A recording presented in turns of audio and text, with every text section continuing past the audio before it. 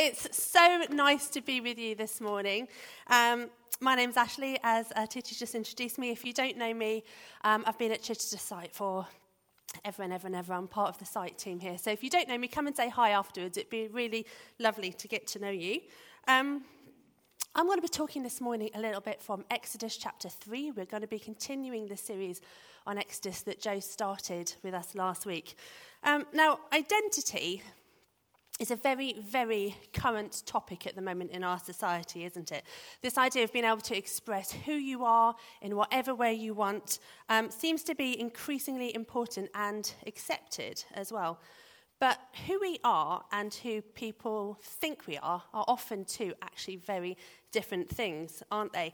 Now, I'm sure you've seen one of the first things that people ask when they meet you for the first time is that question, so what do you do for a living then?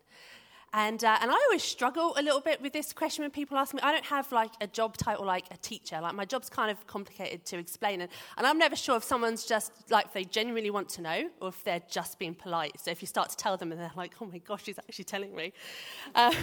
You never really know. But for some reason, this idea of knowing what we do, like for a living or being at home with our children, helps people to kind of feel that they know you better.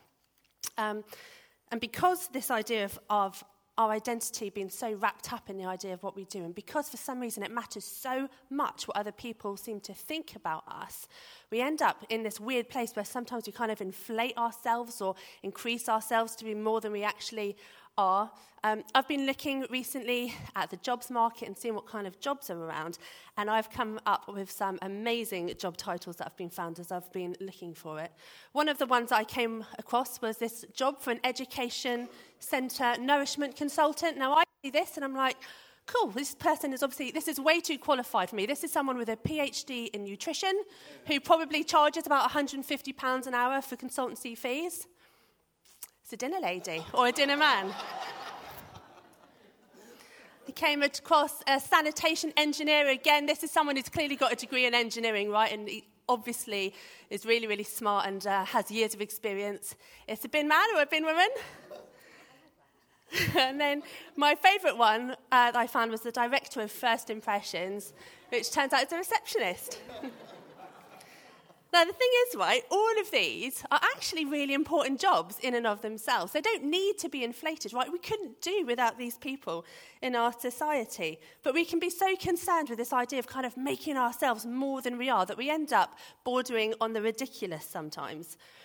And also these days, I think, obviously, social media and filters on faces and all those things, it doesn't help, does it? And so as we're going to be continuing our series on the book of Exodus this morning, we're going to be looking quite a bit about identity. And we're going to be spending time looking at the story of Moses and what happens when he asks God the question, who am I? And what we're going to be seeing is, as Moses asks this question of God, who am I, that actually what God does is reveal not who Moses is, but more of who God is. So we're going to be looking at Exodus chapter 3. Feel free to get it out in your Bibles, but it will be up on the screen, so we'll follow along on that. But before we do, I think it's worth just having a brief recap of where we've got to so far in the story so that we can understand what's happening. So earlier in the year, we looked at the series of Genesis, and it was loads of fun. And what we saw during that was we learned all about this very special covenant relationship that God had with his people of Israel. And they knew that they were his people. They were God's people.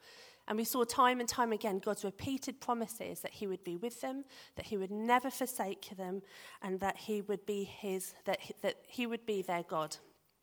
And then the book of Genesis ends with the story of Joseph, and his very powerful redemption or forgiveness that he has with his brothers, and they settle in the land of Egypt.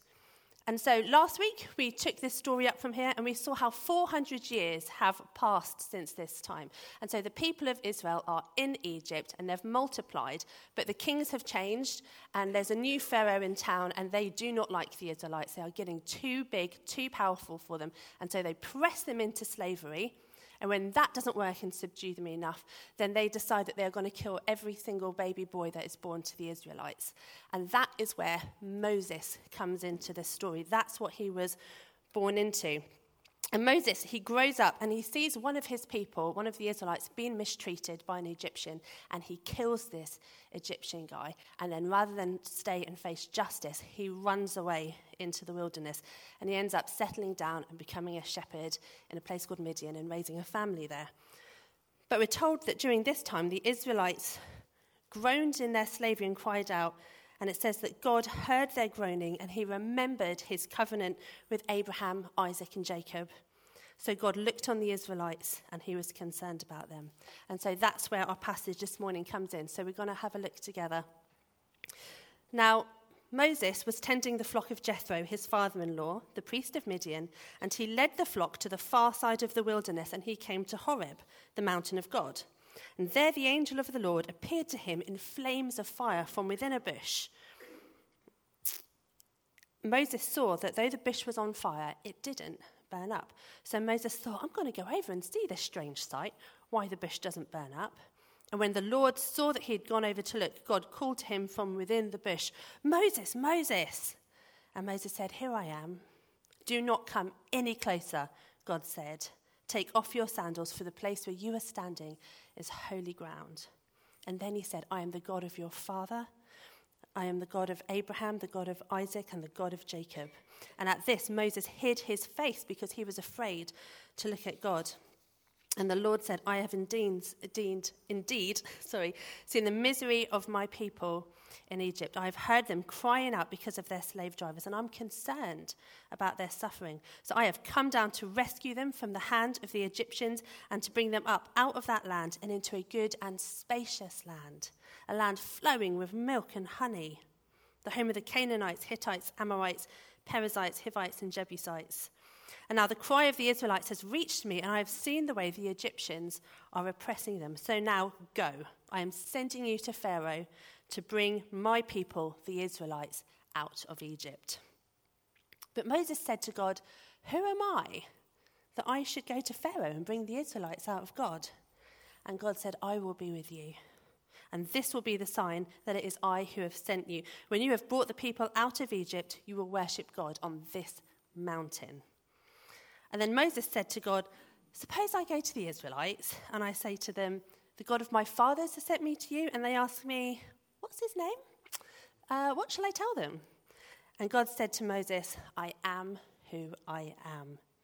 This is what you are to say to the Israelites. I am has sent me to you. And God also said to Moses, say to the Israelites, the God of your fathers, the God of Abraham, the God of Jacob, the God of Isaac and the God of Jacob has sent me to you. This is my name forever, the name you shall call me from generation to generation. So there's loads going on in this story. There's about 12 preachers just in this one story here altogether. But I'm just going to do one small bit, lucky you. So Moses, he's out.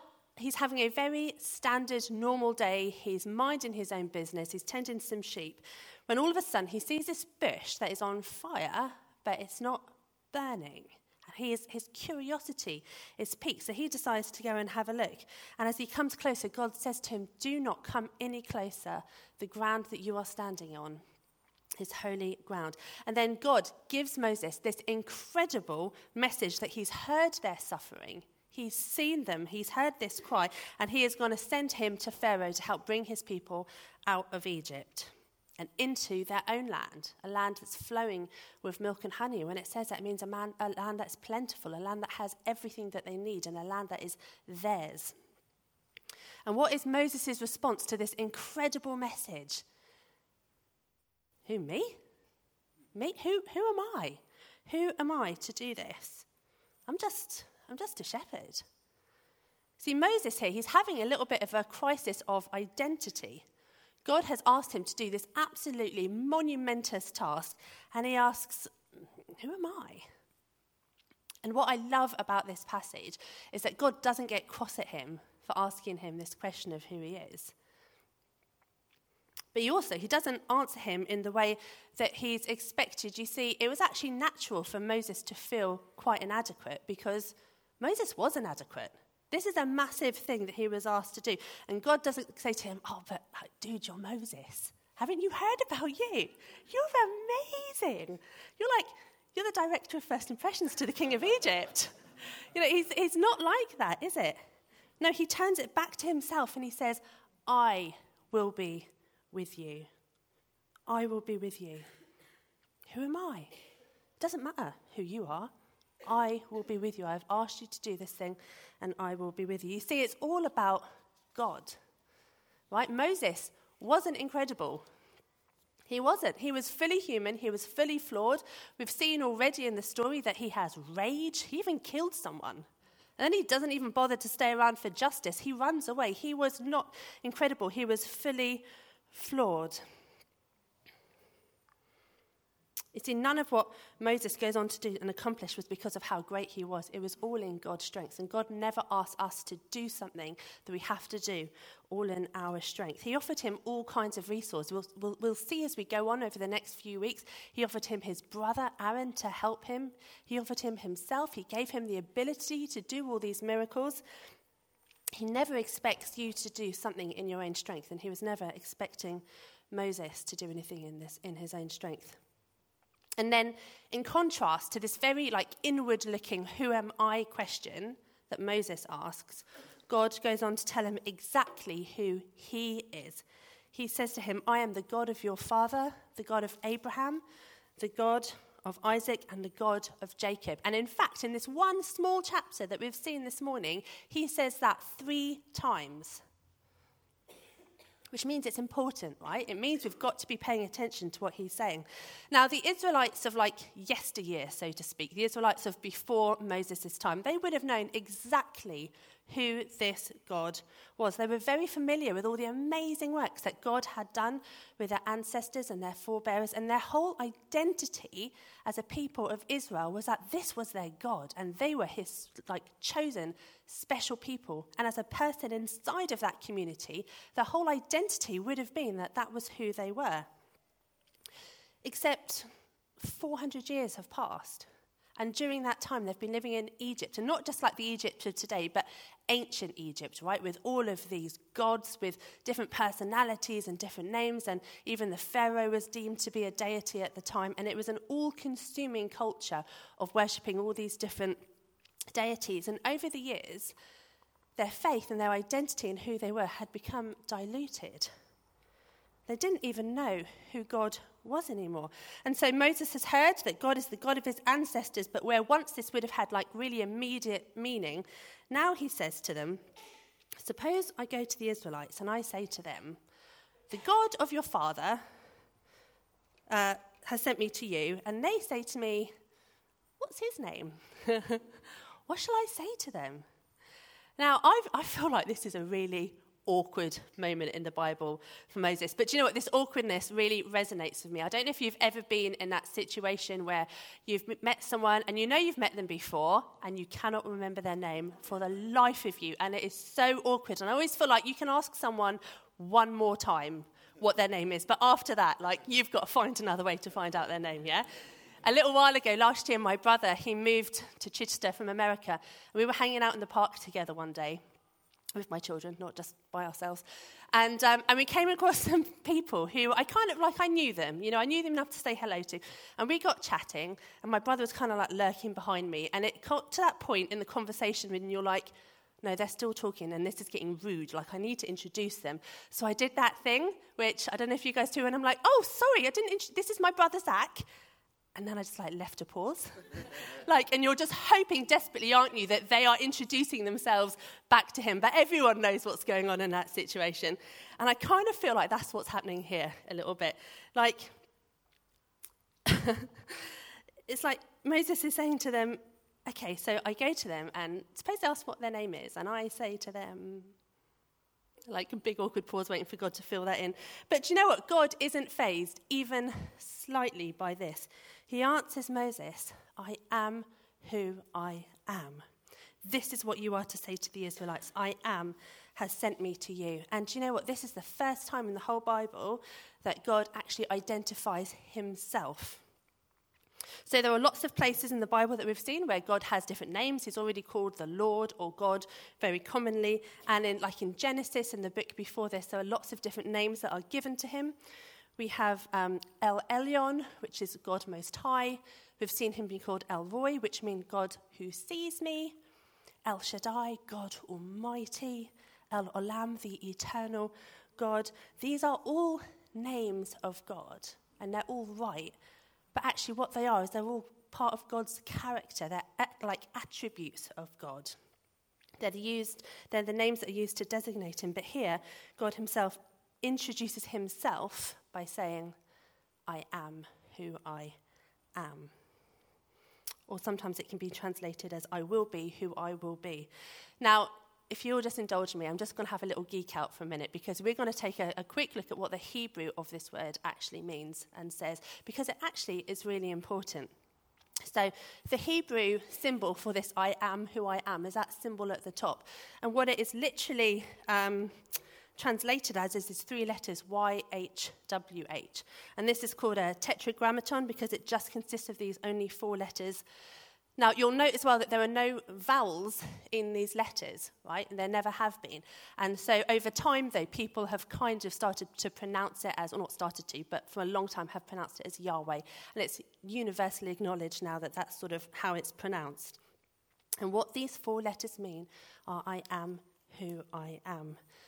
Now, in Jewish tradition, these four letters here are considered to be so holy that they wouldn't even say this name. And over time, they began to substitute it for other words such as Adonai, which is my Lord, or Elohim, which is God.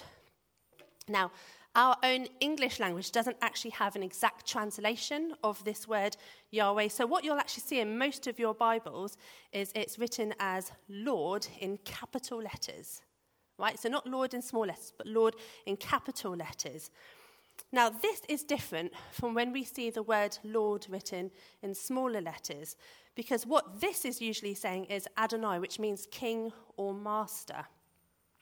And this is like, it's a function, okay? It's a role or an office of God. So as we saw with those names earlier, they are all like attributes of God. But this idea of being a king or a master, you have to have something to be a king or a master over. So like King Charles, he is our king of England at the moment, but he wasn't our king last year, was he? So being king isn't like who he is. He is now king because of the role that he does. And so when we see the word Lord, which is different from, as Lord is in small letters, which is different from Lord capital letters, Yahweh, it's his name, which is irrespective of God's function or office. But actually, this divine, beautiful name of Yahweh here, it tells us so much more than what God does. It tells us who God is. And there is so much beauty in that. And I'm just going to unpack that a little bit. 3 of the things this morning that actually what this name of God tells us about who God is. One of the first things is that Yahweh is self-existent. And therefore he's not dependent on anything or anyone else for his own existence. In Colossians it says, and he is before all things, and in him all things hold together. Now, in many cultures around the world, the names of people have a great deal of meaning. And sometimes these can be quite like prophetic names like joy or blessing or mercy. In the UK, historically, they've been much more practical. So names like, certainly our surname, so my maiden name was Wells. That's pretty boring. It most likely meant spring man, so either our family lived near a collection of springs or were in charge of the village well. I mean, it's not quite exciting, that, is it? I was named Ashley, not for any particularly prophetic, incredible meaning, but because my mum worked with someone called Ashley who she really liked. So that's where my name comes from. But you see, my name, it doesn't exist in and of itself. Both parts of my name tie me to something else. And if your surname is like Cooper or Smith or Wilson, your names are all because of something that your family maybe once did or whose son that you are. But not so with God's name, right? With this revelation, with this I am who I am, God is saying, I am the source of everything. I am not come from another thing. I am. I am the source of everything. And you see, this is where that difference between Lord with capital letters and Lord with smaller letters really actually matters, and really is important to understand the difference, because the Lord Yahweh is not dependent on anything or anyone else. Whereas the Lord, as in my king or master, has to be a king or master over something else, right? It's a role that can only coexist with someone else. So if we think that that is just who God is, then we are missing who God is. So he can be Lord over your life. He can be king of the world, but regardless of all of those things, he is Lord. So God is self-existent. He's not dependent upon his creation at all. There is nothing that he needs from you or from me. He has no area of lack, right? And he will ask things of you, and he longs to have a relationship with you. He loves you, and he wants you to know that and to love him back. He is worthy of your praise and of your worship, but he does not need it. Okay? So every time you step out in faith for God, he's doing it because it's going to bless you. It's going to really bless you by doing it. And if you choose to step out, that's okay, right? Like, God's whole plan for humanity is not based on whether you do or do not do something that God has asked you to do. And Moses had a choice too, and he said, "Who am I?" And God said, "I will be with you." He still could have gone, "Nah, thanks. No, I'm all right." And God would have, his plans still would have come to fruition. But he offers you this chance to serve him, and because he loves you and he wants to bless you with this life of faith. But irrespective of that, he is Lord. Second thing we can understand more about who God is from this name is that Yahweh is the creator and the sustainer of all. We see this all throughout the stories in the beginning of the book of Genesis. We also see it in Isaiah 40 here, where it says, "Do you not know? Have you not heard? The Lord is the everlasting God, the creator of the ends of the earth." God created all things. He created time. He created matter. He created you. And in this simple I am statement, what God is doing is he is restating that he always existed. He is eternal.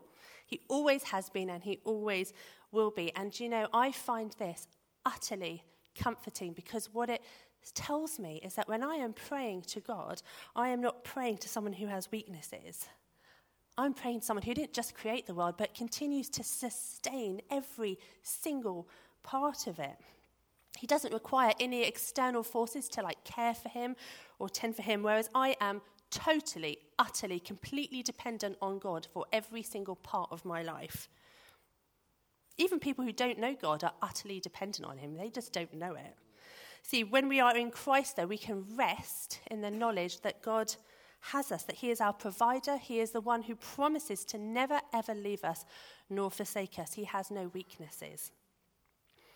And the third thing that we can see from this gorgeous name is that Yahweh is unchanging. In Hebrews it says he's the same yesterday, today, and forever.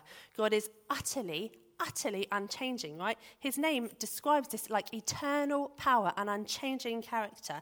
And what that means is that we have the freedom to enjoy God without having to spend all our time trying to understand him and figure him out. Because every single thing that we need to know about God is written in Scripture, and it doesn't change. See, it's not like us. Yeah, we change, don't we? We change all the time. I am not the same person now as I was 20 years ago. Praise God for that. Our experiences, they shape us, don't they? I mean, even the Ashley you get here at 10 o'clock on a Sunday morning is very, very different than the one my family gets at 5 in the morning when my son is waking us all up singing sea shanties from his bed loudly. It's very, very different. So I change, over the course of several hours of a day, and it depends on how much sleep I've had and how well I'm feeling and, whether it's sunny outside, all those different things. But not so with God. So he has many different characteristics, right? He is so loving. He is so merciful. He is so gracious. He is so forgiving. But he is also passionate about justice, and he burns with a righteous anger for those who've been oppressed. We've seen all of those characteristics just in this one chapter this morning that we've been looking at. God said, I've indeed seen the misery of my people in Egypt. I've heard them crying out because of their slave drivers, and I'm concerned about their suffering. And then, as we'll see in the next few weeks, he goes on to pour out his justice for those people. And at the same time, he is love and he is mercy. But you see, he is all of those things, but he doesn't change. And we live in a world where everything is changeable, right? Don't like the Prime Minister? Change him. Don't like that one? Change him again. Not comfortable with the Holocaust? Deny it ever existed. Not comfortable with your gender?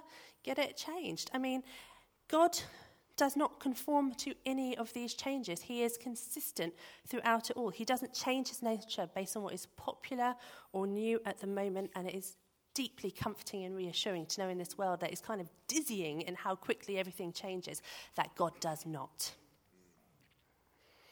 Now, something we're going to be seeing as we continue this whole journey into Exodus, which I'm so excited about. It's going to be a great series. But what we're going to be seeing is how this story is constantly pointing us forward to Jesus Christ. Okay, the whole story is about God's rescue of his people out of slavery and into freedom. And the whole story of Exodus is a foretaste of what Jesus Christ is going to do for us on the cross. And so we've seen this morning how this name Yahweh, or I am who I am, allows us to understand the self-existent, the unchanging character of God. But you know, Jesus also identifies exactly as this. In John 8, verse 58, he says, before Abraham was, I am. I am. We see it in this bottom verse here from Hebrews. Jesus Christ is the same yesterday, today, and forever. Right? This is not some irrelevant Old Testament God that we are looking at when we are looking at these names. My friends, this is Jesus Christ we are talking about, who has all of these characteristics. He is self-existent. He is the creator and sustainer of all things. He is unchanging. In John 1 verse 3, it says of Jesus that through him all things were made. Without him nothing was made that has been made. You see, we talked a bit earlier when we were looking at these, didn't we, about how God doesn't need us in any way, but that makes it just all the more wondrous that he wants us. He doesn't need anything from us, but he wants us so much. This is a God who was so motivated by love that he came down in human form and took the punishment that we deserve. And we're going to be taking communion shortly in a moment, and we're going to be spending some time reflecting on that as we do that. See, our world, it will do everything in its power to confuse us, to confuse who we are, to make us question our worth, to make us question our value.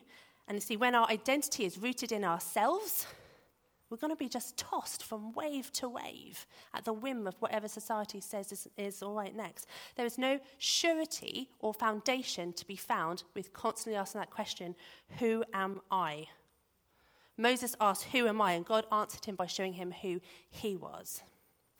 See, our God, he's amazing, right? We can call him friend because he is our friend. And we can call him king because he is our king. You can call him savior because he saved you. But the name Yahweh is different. This is who God is. It is outside of you. It is outside of me. It's about who God is. And we need to be firmly rooted in God, not ourselves, if we're going to walk into all the things that God has created and called us into. So I'm just going to pray for us, and then I'm going to hand back over to Ola. Should we stand?